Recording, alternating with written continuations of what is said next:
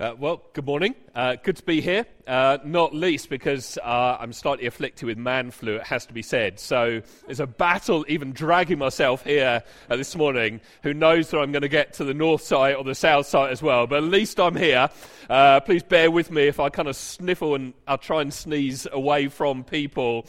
I'm here and I'm asking you to kind of do battle with me, not against me, but with me to kind of focus, even if I run out of energy halfway through. But as Russ alluded to, we're in the middle of a series working our way through Luke's Gospel, Luke's account of the life of Jesus. It's kind of like week after week after week, we're getting this up close and personal view of what Jesus is really like. Not the Jesus that I think many of us have kind of created in our minds, who pretty much agrees with us on most things, but the Jesus who regularly challenges and confronts our attitudes and our assumptions. And that's certainly what we're going to find in today's passage. If you want to follow along, we're going to be in Luke 17.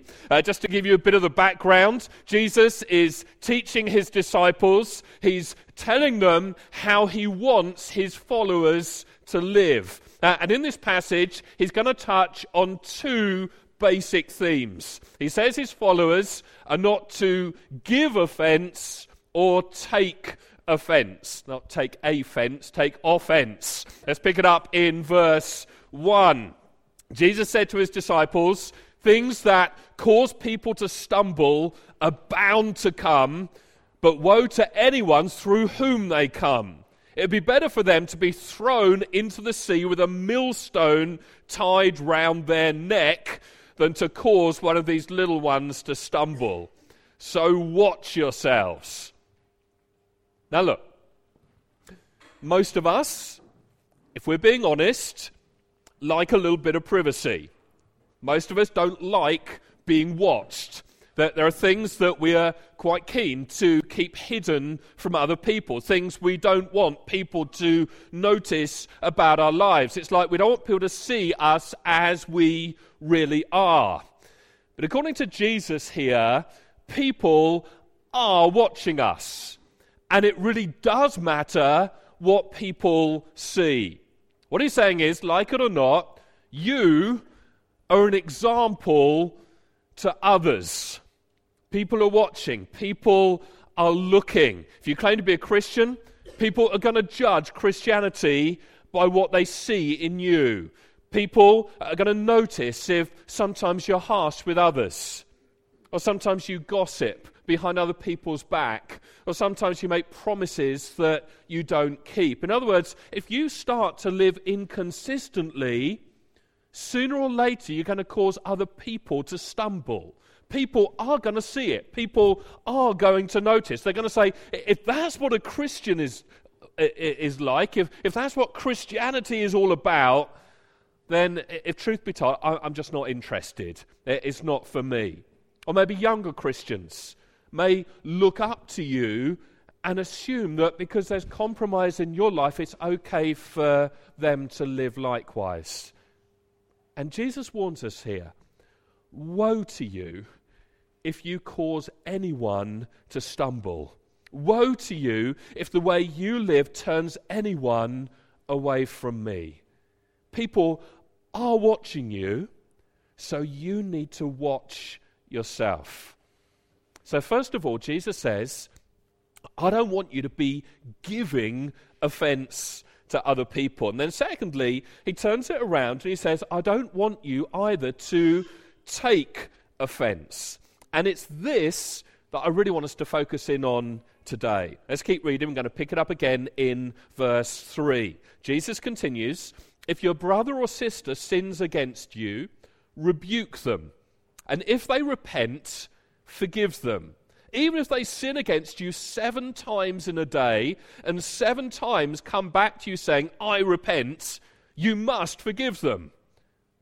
The apostles heard this and said to the Lord, increase our faith.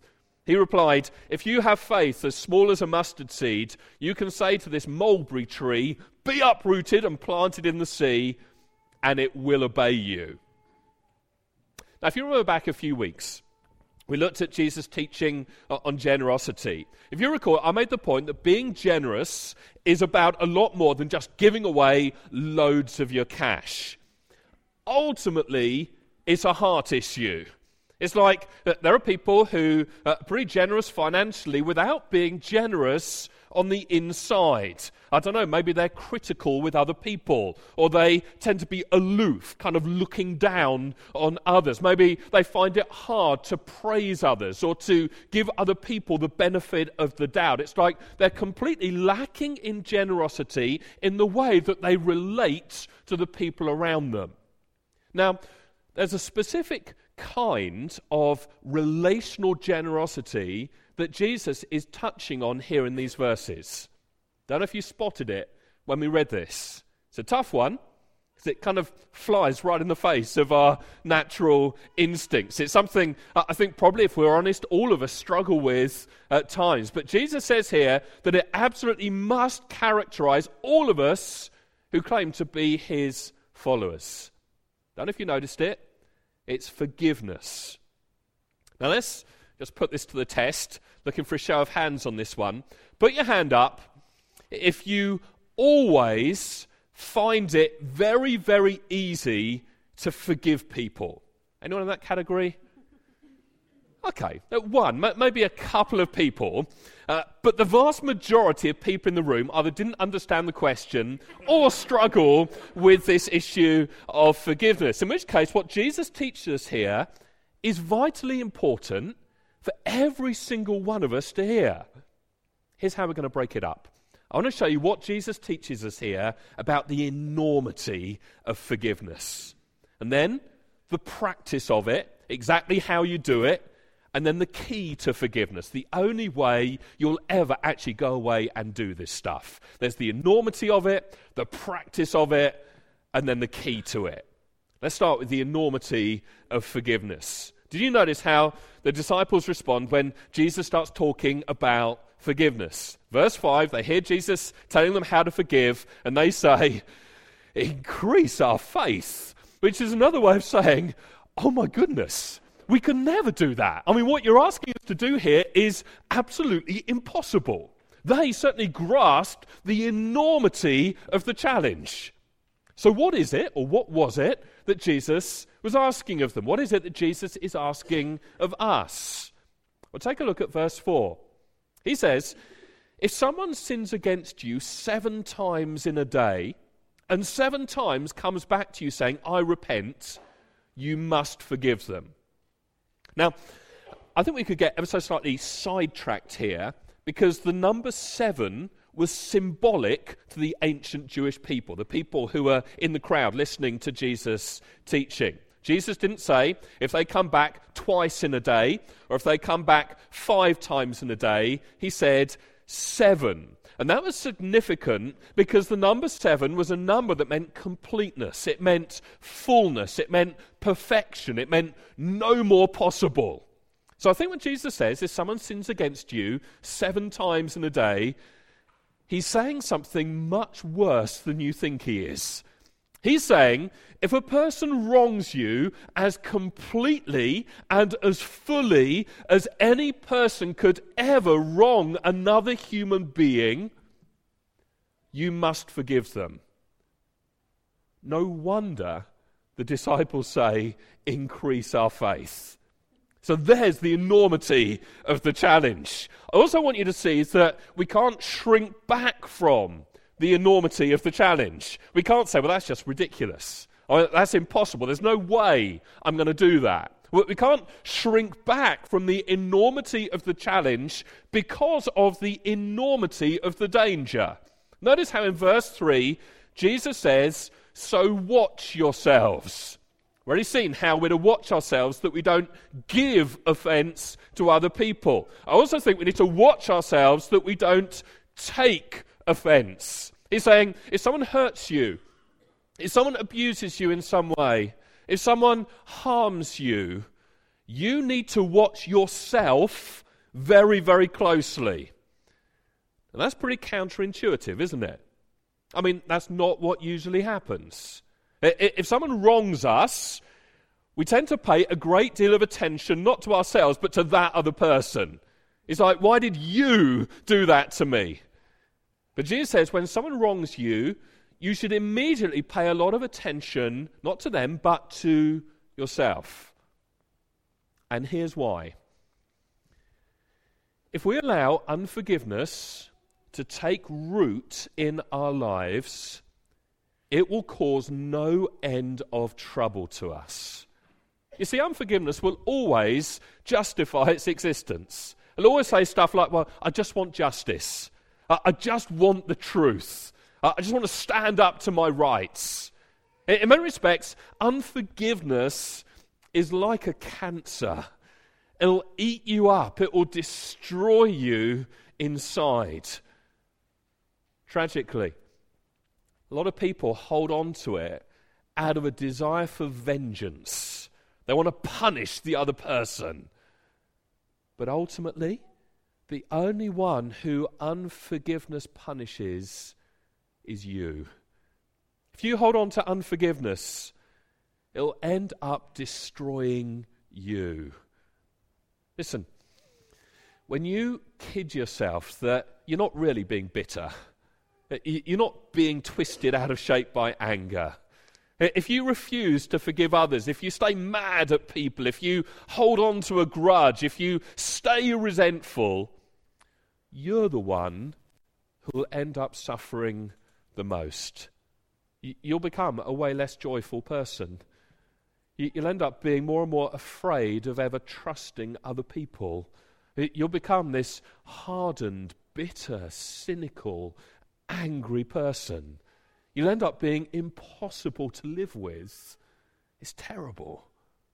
So Jesus says, watch yourself. If someone wrongs you, high alert. Watch your own heart.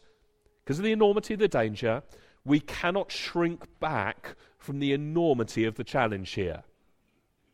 Now, all that being said, I've been around long enough to know that some of you will have already rejected what I'm saying. You see, nowadays we tend to be ruled by our feelings. And so if we still feel angry with someone, if we still feel bitter, then we don't feel able to forgive them. But according to the Bible, forgiveness is granted before it's felt. It's practiced before we feel it. So let's turn our attention to the practice of forgiveness. How do we actually do this? There are three things that you can do in practice and which you must do if you're going to avoid becoming eaten up by unforgiveness. They're all here in this passage. The first thing you must do if you want to forgive someone, and you should want to forgive someone, first thing you must do is you must refuse to caricature the wrongdoer and instead identify with them. Don't caricature them, identify with them. Let me try and explain what I mean by that. If someone wrongs you, often the very first thing you do is emphasize how different they are to you. But notice how Jesus here says, if your brother or sister sins, rebuke them. He's talking about Christians wronging fellow Christians. And he's reminding you of what you have in common. He's saying, if a fellow Christian wrongs you, remember, that's a brother. That's a sister. You have common family together. Don't focus on the difference between you. See what you have in common. But the Bible doesn't simply say you only have to forgive people who are fellow Christians, who are fellow believers. If you're a Christian, you only have to forgive people who are Christians. Not at all. Because in Mark 11:25, Jesus says, and when you stand praying, if you hold anything against anyone, forgive them. Don't think it gets much more comprehensive than that. If you have anything against anyone, forgive them. So it's not just Christians. but I think the principle's the same. If you want to forgive somebody, you must focus on, you must stress, you must remember what you have in common. Now, you might think you have absolutely nothing in common. I think there are at least two things that I can guarantee you share with each other. And if you're going to take steps to forgive them, you need to remind yourself that in these two areas at least, you are the same as the person who wronged you. First thing you have to remember is you're both sinners. Now, some of you will be sitting there thinking, no. The Bible says I'm a saint. The Bible says I'm a son, I'm a daughter of the King. Yes, absolutely true, you are, if you believe in Jesus. But what did you bring to the table? What was it that enabled you to be called a saint? What was it that brought you into this privileged position of being sons and daughters of the King? Was it your good works? Was it your merit? Was it God looked down on the human race and thought, there's one I could really have as one of my children because of their great behavior? No, all we contribute, the Bible says, is our sin. Our filthy rags, the Bible says. It's not on account of us. So by nature, we are all sinners. You know, it's impossible to stay angry at somebody unless you feel a little bit superior to them. If someone's wronged you and you're really mad, it's because inside you're saying, I would never do anything like that. Actually, you might not do anything exactly like that, but because by nature you are a sinner, you certainly could do something like that. But for the grace of God, you are just the same. Listen, to stay angry is basically to assume you have some higher nature or some higher worth or something. You must remind yourself you are both by nature sinners. And you must also remind yourself you're both human beings. The Bible says all of us are made in the image of God. Every human being is made in the image of God. Every human being is this rich, complex being of great dignity and immense worth. But that's not how you tend to feel when someone wrongs you. What you do is you immediately reduce them to what they've done. For example, if someone has lied to you, what do you think of that other person? You say, see that person? That person is just a liar. But if you get caught out in a lie, you tend to say, well, yeah, I know it was wrong, but it's complicated.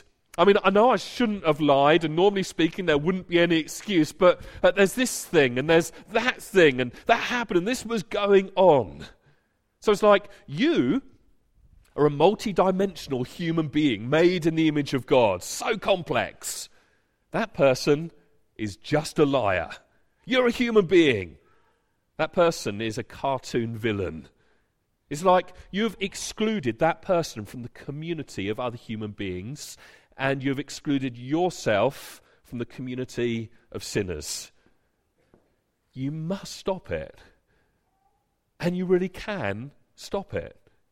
You need to start by seeing what you're doing, by recognizing this. And then you need to bring yourself down a notch or two, and you need to bring that other person up a notch or two. You need to say, we're the same. That's the first thing. Don't caricature the wrongdoer, but instead identify with them.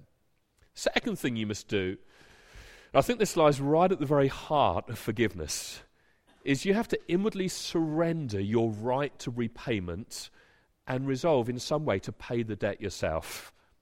The word forgive that Jesus uses here in this passage, a number of words he could have used. This word is a very specific word that basically means to release another person from some kind of financial debt. So, for example, if a person owes you £10,000 and refuses to pay it, and you say, it's okay, I forgive you, what happens to that £10,000? If that person doesn't pay you, you are the one who has to end up absorbing it. Give you another illustration. Imagine that you go out to some kind of fancy event and some guest who's perhaps had a little bit too much to drink spills something on your outfit, and completely wrecks it, totally destroys it, ruins it, can't be fixed, can't be cleaned. And they say, oh no, I see what I've done. I'm so sorry. Let me pay for it. If your response is to say, no, I forgive you, don't worry about it. What does that mean? It means you absorb it.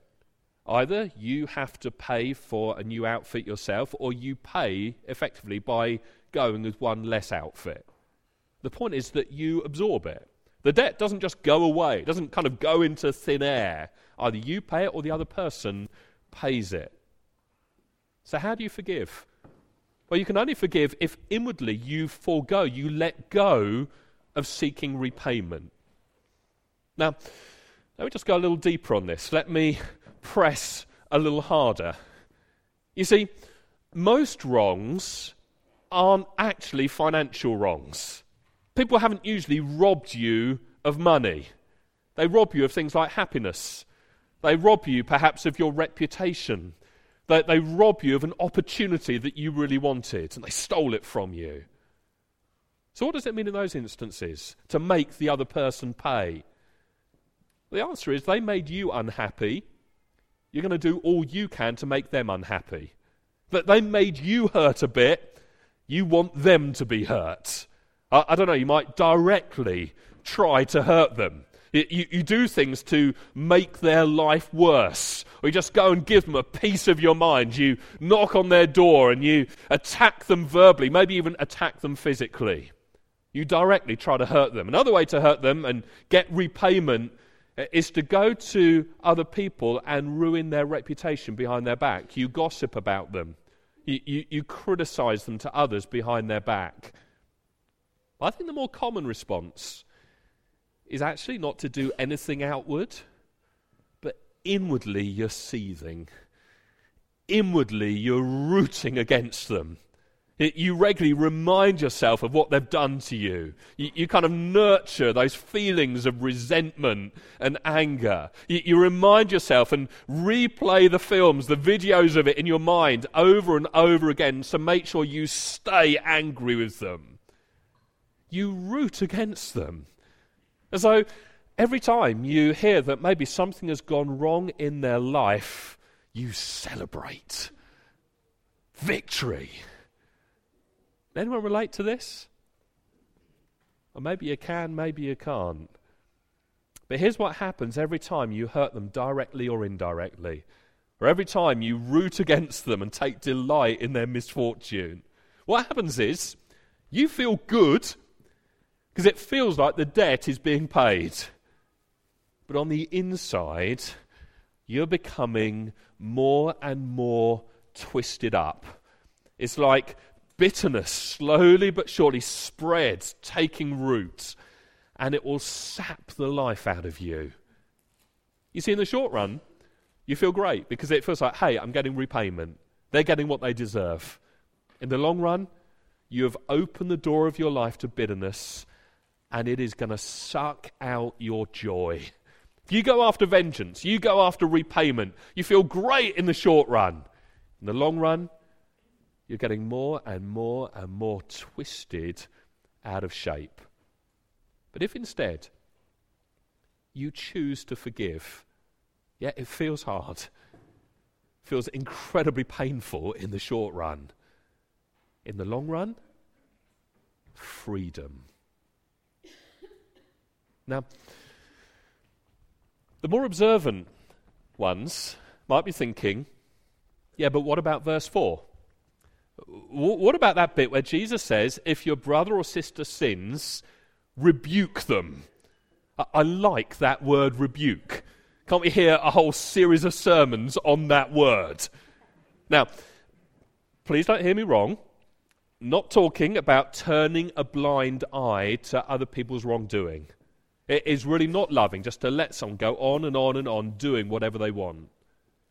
But, and there is a but, before you rush out of here to apply the rebuking part of this message, you need to compare what Jesus says here with the parallel passage over in Matthew's Gospel in Matthew 18. In Matthew 18 it says, if your brother sins against you, rebuke them. If they listen to you, you have your brother back. Now you know what the purpose of the rebuke is. It's to win the other person back. It's to win them over. It's to see them restored. Now you also know why you have to be very careful reading this verse here in Luke 17, because I've had people over the years say, it says here, if your brother sins and he repents, then forgive him. So if he doesn't repent, I don't have to forgive. Let me show you something. If you haven't inwardly forgiven them before you go and rebuke them, why exactly are you going? What precisely are you going to be doing to try to win the other person back?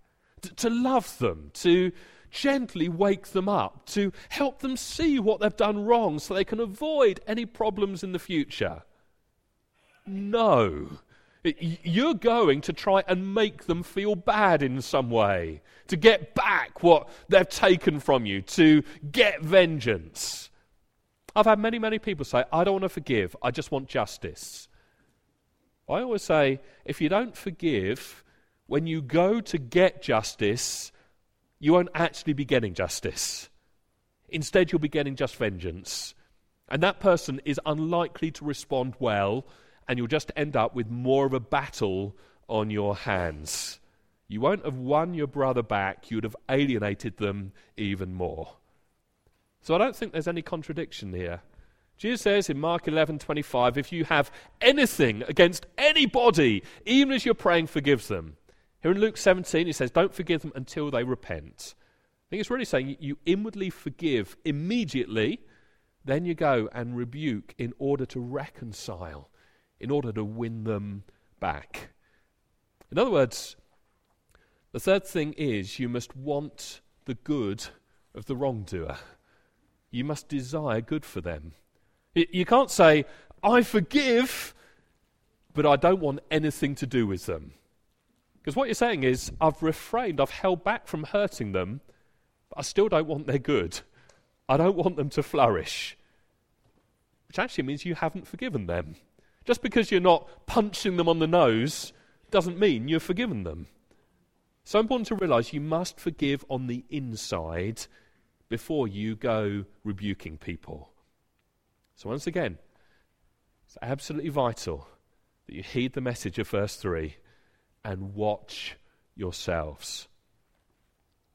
Now look, I've been speaking for a while now, probably run out of time, but I think it'd be wrong for me to end at this point. Because some of you have been listening and you're thinking, okay, you've given me the how-to here. It's like kind of step 1, step 2, step 3. I've kind of written that down, or I can at least remember most of it. But I'm still back in verse 5. Increase my faith. And so, for me to end at this point would be distinctly unhelpful for you.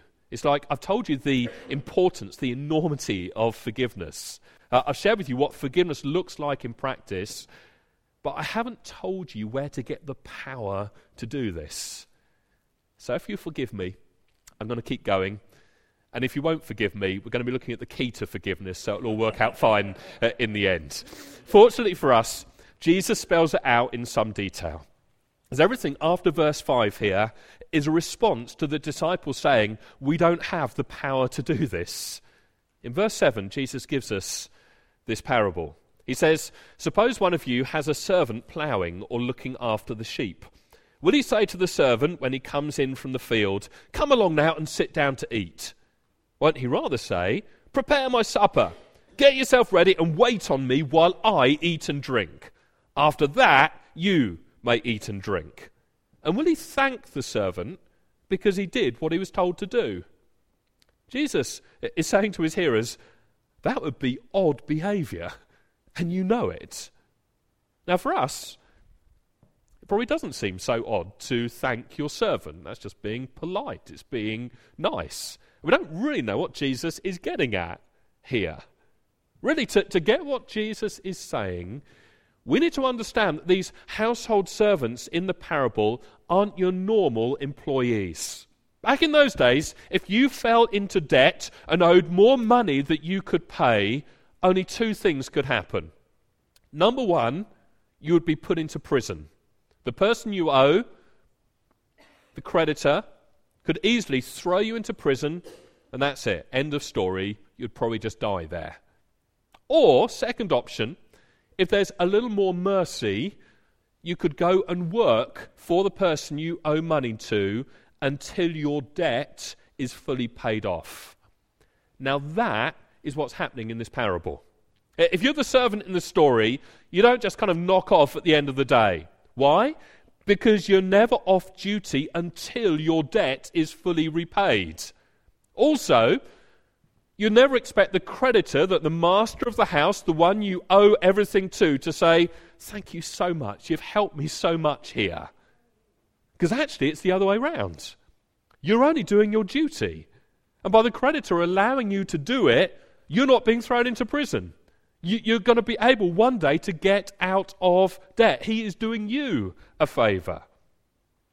And then Jesus, at the end of this parable, flips it around.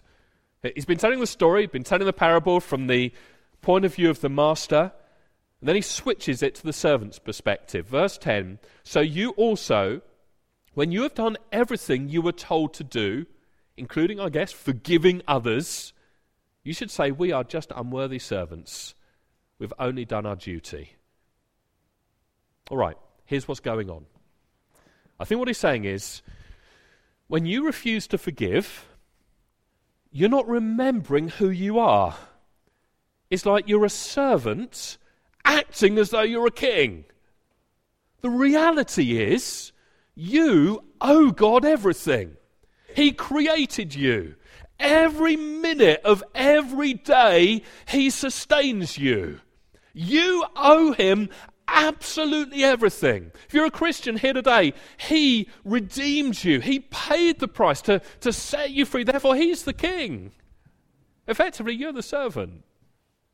But when you turn to someone else and you say, "Look, I'm not going to forgive that person for what they did to me," what you're doing is you're behaving like a servant who's pretending to be the king.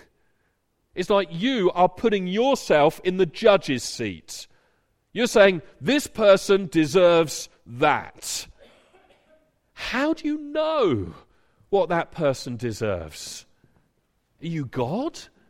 Do you see everything? Do you know what that person went through? Do you know their background? Do you know what's happened in their life? How do you know what they deserve for what they did? What gives you the right? You see, you're a servant acting like a king. That's what Jesus is saying in this parable. And then just notice what he says immediately before the parable. Well, when the disciples say, "Increase our faith, this is impossible, we just can't do this," he says, "If you have faith as small as a mustard seed." Doesn't mean faith in general. It means faith in Him. He's saying, if you had the slightest understanding of what I have done for you, if you had the slightest understanding that you are a sinner saved by grace, you think you're saving yourself, you think God owes you, you think God's thanking you for all your hard work. No. If you understand the gospel at all, it will free you, it will release you to forgive. If you have any idea what I have done for you, it will release you to forgive. You say, "Well, what did He do?" I'll tell you what He did. The only way to get out of the absurdity of servants acting like kings is to see the wonder, the glory, the beauty of the king who became a servant. You will never be long-suffering until you see Him going to the cross to suffer for you. You'll never be able to forgive other people their little tiny debts towards you until you see Him dying on the cross to pay your great debt. You'll never stop being a judge, putting yourself in the judgment seat over others, until you see the real judge of all the universe getting out of the judgment seat and coming down and going to court and being condemned and being tortured and being killed for you. Here's the judge who didn't stay in his seat but became judged for you. How in the world can you then take a judgment seat on anybody else? See, this will change you. This has the power to transform you. Jesus says, if you understand the gospel, just a mustard seed worth of gospel grace will be enough to turn you into a person who forgives radically and who lives generously with others. If you are living in the good of God's grace, people can wrong you in all sorts of ways, all sorts of places. It will be hard. It will be a battle at times. It will be incredibly difficult. But in the end, they can't touch you because you'll be free.